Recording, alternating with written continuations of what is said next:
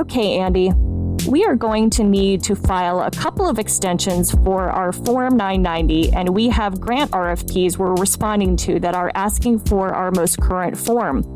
We expect we'll have our 2019 990 by the end of the year, if not a bit sooner. What do we do in the meantime? Is there anything else we can or should do to ensure this doesn't make our organization look bad to the funder? No, I think in this situation, I think funders are probably going to be okay with that. I mean, most organizations file extensions before their 990 anyway. They just sort of do it as a matter of course so that they can make sure that they don't accidentally miss the deadline and get in trouble. If it's asking for your most recent 990, send them the most recently filed 990. If it takes you a super long time to get to it this time, I think you're going to be okay. I look at 990 sometimes and I do have questions, like in just normal years, if somebody takes a really long time to get it filed, it makes me wonder, like, so what are you actually doing? It's not that hard. I mean, it's a lot of work, but it's not like an absurd amount of work. Plus, it happens every year, so you should probably be prepared for it. Just follow the instructions. The most recent 990 is the one you just filed. But I'm gonna ask you something. So you talk about, gosh, it might raise questions if it's a really long time, like period of time until they get it filed in normal years that don't have a pandemic with them. So I'm curious to know what that, like, do you have a recommendation about what becomes too long? Like, what is a normal amount of time? So if I'm looking up 990s for whatever reason, and it's like, so now we're in the middle of 2020 roughly, right? So I would expect to see a 2018 or a 2019 990. Those would be the two that I would expect. If I saw 2017, I would say, why are we still looking at a 2017 990? I mean, there should be a 2018 by now. So that would be my question. Like, right, if it's either going to be this year or last year. If it's 2 years ago, then it's probably too long. And so maybe, Andy, like maybe that's also, I mean, I think that totally it answers the question, but I guess I'm also thinking because we don't know, I mean, exactly, it sounds like it's just the 2019 they're behind on, but I know there's a lot of organizations that get really behind sometimes on the 990s. And I would say if it is something like a 2017 where it feels like it's excessively long, like we're a couple years past due, or a few years past due. I mean, if there's room on the grant proposal, maybe you can put a quick paragraph or a few sentences, just trying, if those aren't going to incriminate you further, right? But if you have, I mean, yeah, there's your caveat. And if you don't have to lie about it, but my point is like, if there's a good explanation for it, perhaps just even making note saying, we expect any day to have our whatever whatever year it is, 990 here. And as soon as we get it, we'll update our files. Like something as a funder would make me feel better that they at least acknowledged it versus like that's business as usual. Yeah. I mean, the thing is they come around every year too. So even if you file a bunch of extensions, I mean, even it's like, this is even with our personal taxes, right? Yeah. They move the extension out to July, but that doesn't mean next year it's in July too. Like you still have to do it again starting in January. So all you're doing is like, you're compressing the pain. It is. Just get it over with. Rip the Band-Aid. Yeah, just get it over. Rip the Band-Aid off. Get it over with. And what's the legitimate reason for having a 2017 990 at this point? It's like the building burned down and a lot of our files were in it. I'm trying to think of why you would. Could there be any reason? Yeah. I mean, it would have to. I mean, maybe so. Our the CFO was actually indicted for fraud. And stole a bunch of money from us, and it's taking us a longer time to untangle what they did. I mean, I think there could be legitimate reasons that you might have an old 990, but not a whole lot of them, and not any of them that you really want. Yeah, and probably not things you want to put in writing either. I mean, that would be a little embarrassing to even talk about the fraud, right? Yeah, that's probably not going to help your case. It happens, but yeah, you wouldn't want to talk about it. Nonprofit governance. Nonprofit answers. Nonprofit board. Nonprofit management. Nonprofit marketing. Nonprofit resources. The Alliance for Nevada Nonprofits presents Nonprofit Everything, the podcast about everything nonprofit, with your host, Andy Shurick and Stacy Wedding. Hey, podcasters. Thanks for joining us for another episode of Nonprofit Everything. I've got Andy Shirk, my amazing co-host, with me, and a huge thank you to Ann, the Alliance for Nevada Nonprofits, for making these podcasts possible. And you, as our listeners, you're a bright spot in this crazy world of ours, and hats off to you for setting time aside to join us right now. We appreciate you being here. And the good news is this is not a Zoom call. So you don't have to be all cleaned up. You can be in your old scrubs or your sweats. You can stop and start us or pause us and still pick us back up when you're ready. So, hey, it's like a double bonus, right? But anyways, thanks for joining us. Enjoy this episode. This episode of Nonprofit Everything is sponsored by the Alliance for Nevada Nonprofits Job Board, your one-stop shop for the next step in your career. Searching job listings is totally free, and ANN members receive a big discount when posting new jobs. There are dozens of nonprofit jobs available right here in Nevada, and there are out-of-state jobs too. Find it by going to the Alliance for Nevada Nonprofits webpage and clicking the Job Board button, or access it directly at jobs.alliancefornevadanonprofits.com, or find the link in the Nonprofit Everything show notes.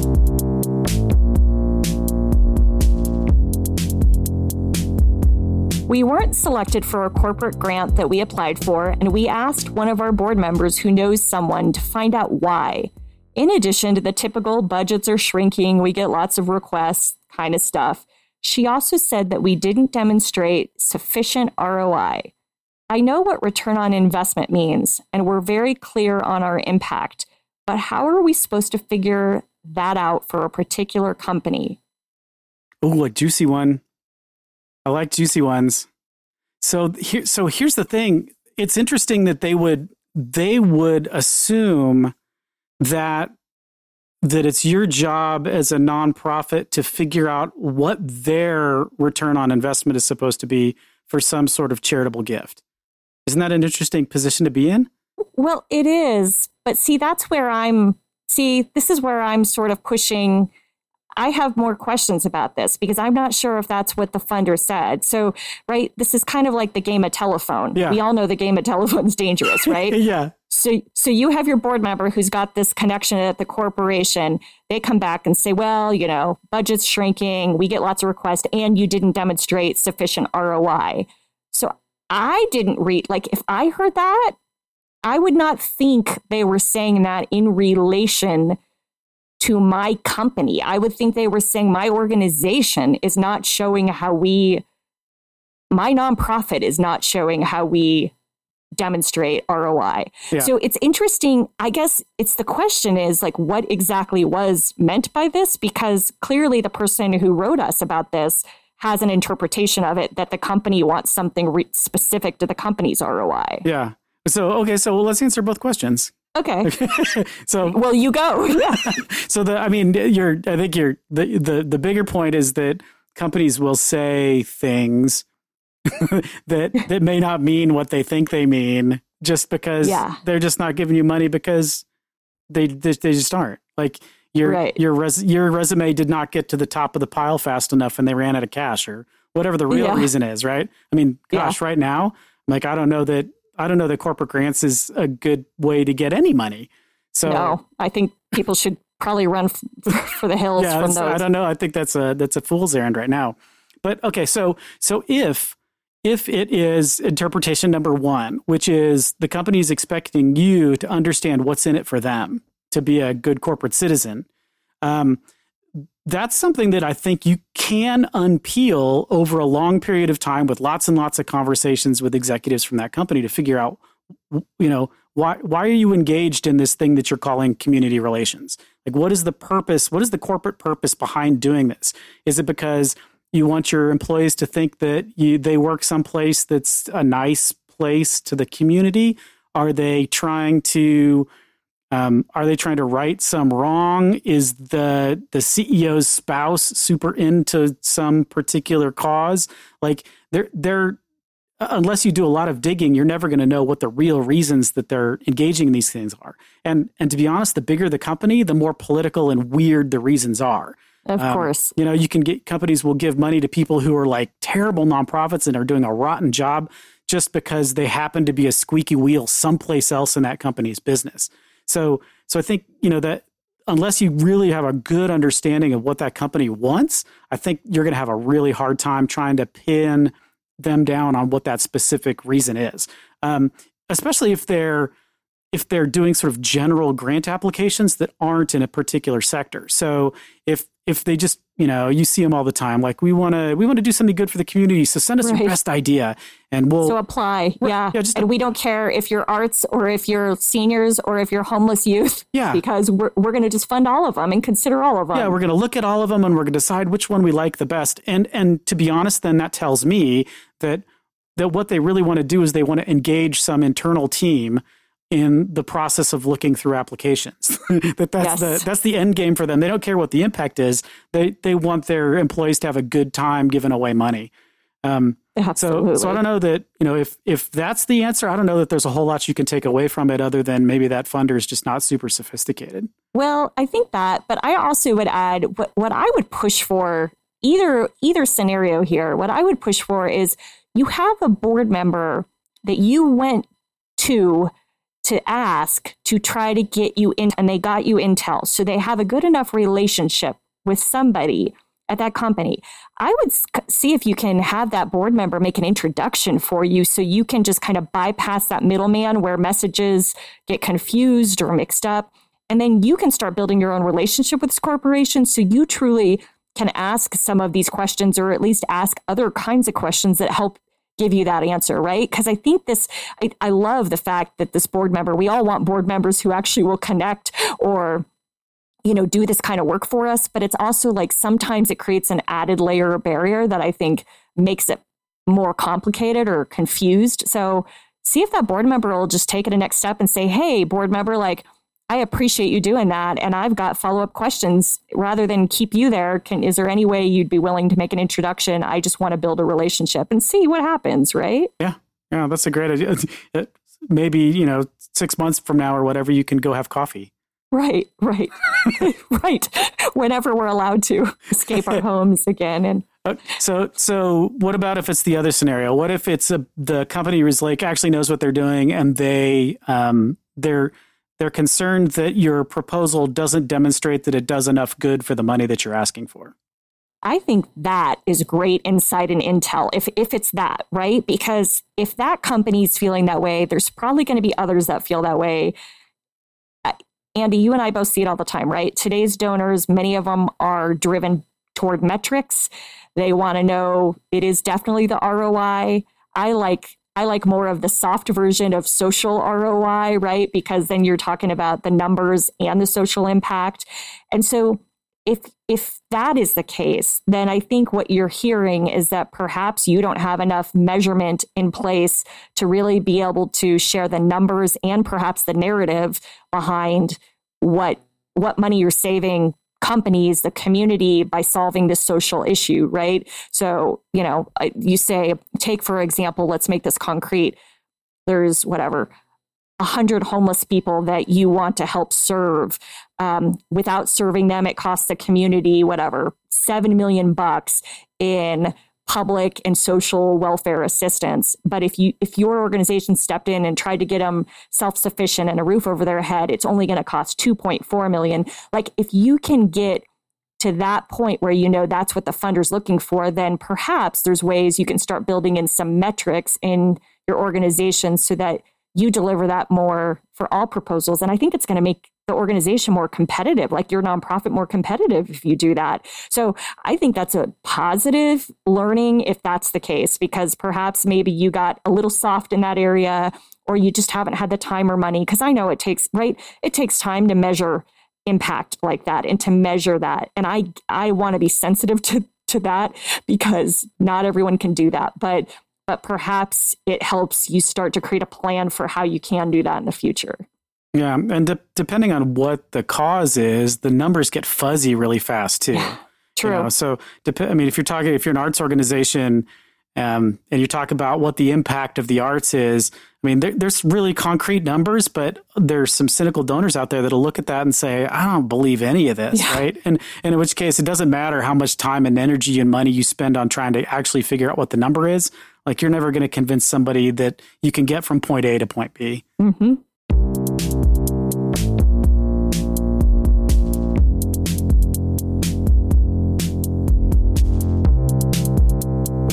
have an employee who is refusing to come back to the office. I'm assuming it's because he still doesn't feel safe given the pandemic. I'm not sure how to handle this. I've asked for each staffer to be in the office at least one day a week for the rest of the month. Our office is perfectly suited to work in. Please advise on what I should do. Well, I always start with these things saying I'm not an HR expert. So there's my disclosure, right? My safety net. But I mean, there's two big questions I think that need to be explored. One, why are you asking each staff to be in the office at least one day a week? Like, is there a purpose? Is there a reason they need to be there? Like, do they see clients? Is there something that they can't do at home that they can do at the office? So I would really implore the person who asked this to really reflect, and try to get out of, the comfort zone and think about if you have to actually be in an office. Because I think in general, I don't know the mission, so it's very tough. But in general, I think most things we do at an office, we can do at home and probably do 10 times faster. You would probably disagree, Andy. You've got kids. So, but like I laugh and go to anyone with kids is probably cursing me right now. But I'm just thinking like in general, like I work so much better from home because I'm uninterrupted, right? I have more focused time. I have all the technology tools I need here. Probably what I don't have is like a copy machine or whatever. I don't know. Like, I guess I'm just like really I'm puzzled because I don't know more about the organization to understand why the executive director is feeling like this push to have everyone there. Maybe to see if that they're truly doing work. Right. I mean, I don't know. Yeah. I think there's a concern about that right now. Yeah. I feel like there's so much, like there's so many conversations right now about what the historical resistance has been to people working from home. Obviously it's something that's very, very topical, and I've seen probably 30, maybe not 30, maybe a dozen articles in pretty reasonable journals that talk about that specific activity. I'm like, so what do you get? What do you get from being in the office? What you get is that interaction with other people. And if you're really asking somebody to come into the office one day a week and they're there with nobody else because you're trying to do it that way, I don't see what the purpose of that is other than you maybe, like just kind of like you said, maybe you just don't think they're actually doing anything when they're at home. And you feel like if they're in the office, maybe then you can keep an eye on them. Or if it's like me and you're just tired of hearing screaming kids in the background. Every time you want to have a conversation with them. Yeah. So, yeah, I don't know. I think for where we are right now, being more lenient with folks and giving them the benefit of the doubt and having open conversations about like, tell me why you don't want to come in. I'll tell you why I think it's important for you to come in. You tell me why you don't want to come in. Because it sounds like you think, you're guessing that the reason they don't want to come in is because they don't feel safe. But let's find out for sure, because it could be something completely different, right? It could be that you're paying them peanuts and they don't want to put gas in their car and drive all the way across town because their spouse lost their job and they've got 3 kids and they're trying to figure out whether or not they're going to get the heck out of town or not. Exactly. So have that conversation with people. This is a really good time to make really good friends with your employees and make sure that they're doing okay and not play, big kahuna. I'm going to tell you what to do next. I would really err on the side. I think the best leaders right now are erring on the side of caution and compassion and to some degree accommodation, right, from typical work styles and behaviors. Because at the end of the day, we also don't know if this staffer, there's so many variables, could be a vulnerable population. We don't know any of that. And so I think you really start to get into a sticky situation, trying to force something like that. But again, that probably requires an HR specialist, not Stacey Wedding saying something about that. But in general, I agree with you, Andy. And it's like, I feel like there could be a really healthy conversation here, and it might open your eyes up to what this employee, like what struggles or challenges they're having, and perhaps you can help them in another way, like solve some of those. So, it could be like, oh, they don't have childcare, or they don't know how they're going to, whatever. There's just so many variables. So perhaps it's an opportunity to kind of build trust and build a relationship there. Yeah. I mean, right now there's 100% chance they don't have childcare. Yeah. Right. So the like coming up with like figuring out what the actual root cause is. And remember unemployment is through the roof right now. Yeah. And things are going to get much uglier before they get okay again. And nonprofits are going to get hit really hard. And we want to make sure that we're keeping employees, good employees, making sure that we're retaining those good employees, because they're all going to be in really uncomfortable positions anyway. Like lots and lots of jobs have just straight up dried up. And especially here in Las Vegas, for example, it's going to take us until 2024 is the last thing that I saw until things get back to normal again. And that's even if a whole bunch of dominoes fall in the exact right way.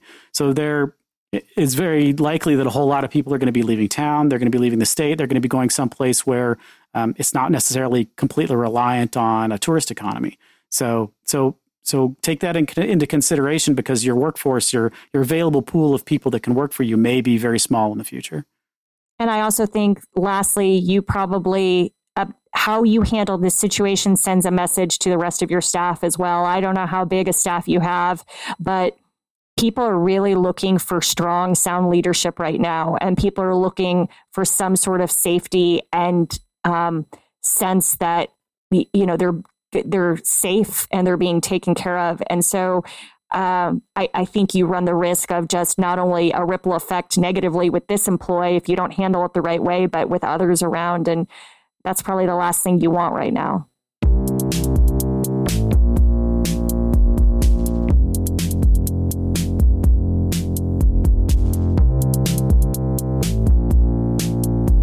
Thanks, everybody. We appreciate you joining Stacy and I in our blanket forts in two different houses on two different sides of town while we geeked out on nonprofit stuff. And we only do this because you guys send us amazing questions. So please keep sending us the amazing questions. We love answering them. We love hearing from you. If you've got comments, you can send us poetry. If you've got poetry, we can read your poetry online or on the podcast.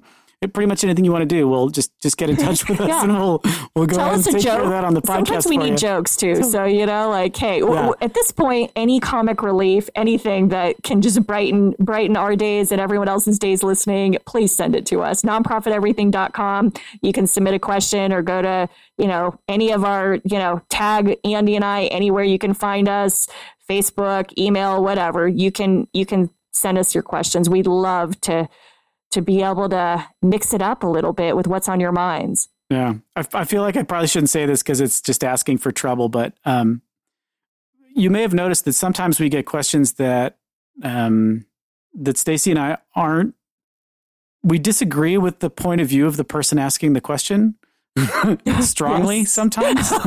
And just because we're nice people, we do our best to stay respectful as we're answering the question. So if you're bored, maybe send us a question and see if it's possible to get one of us to lose our minds.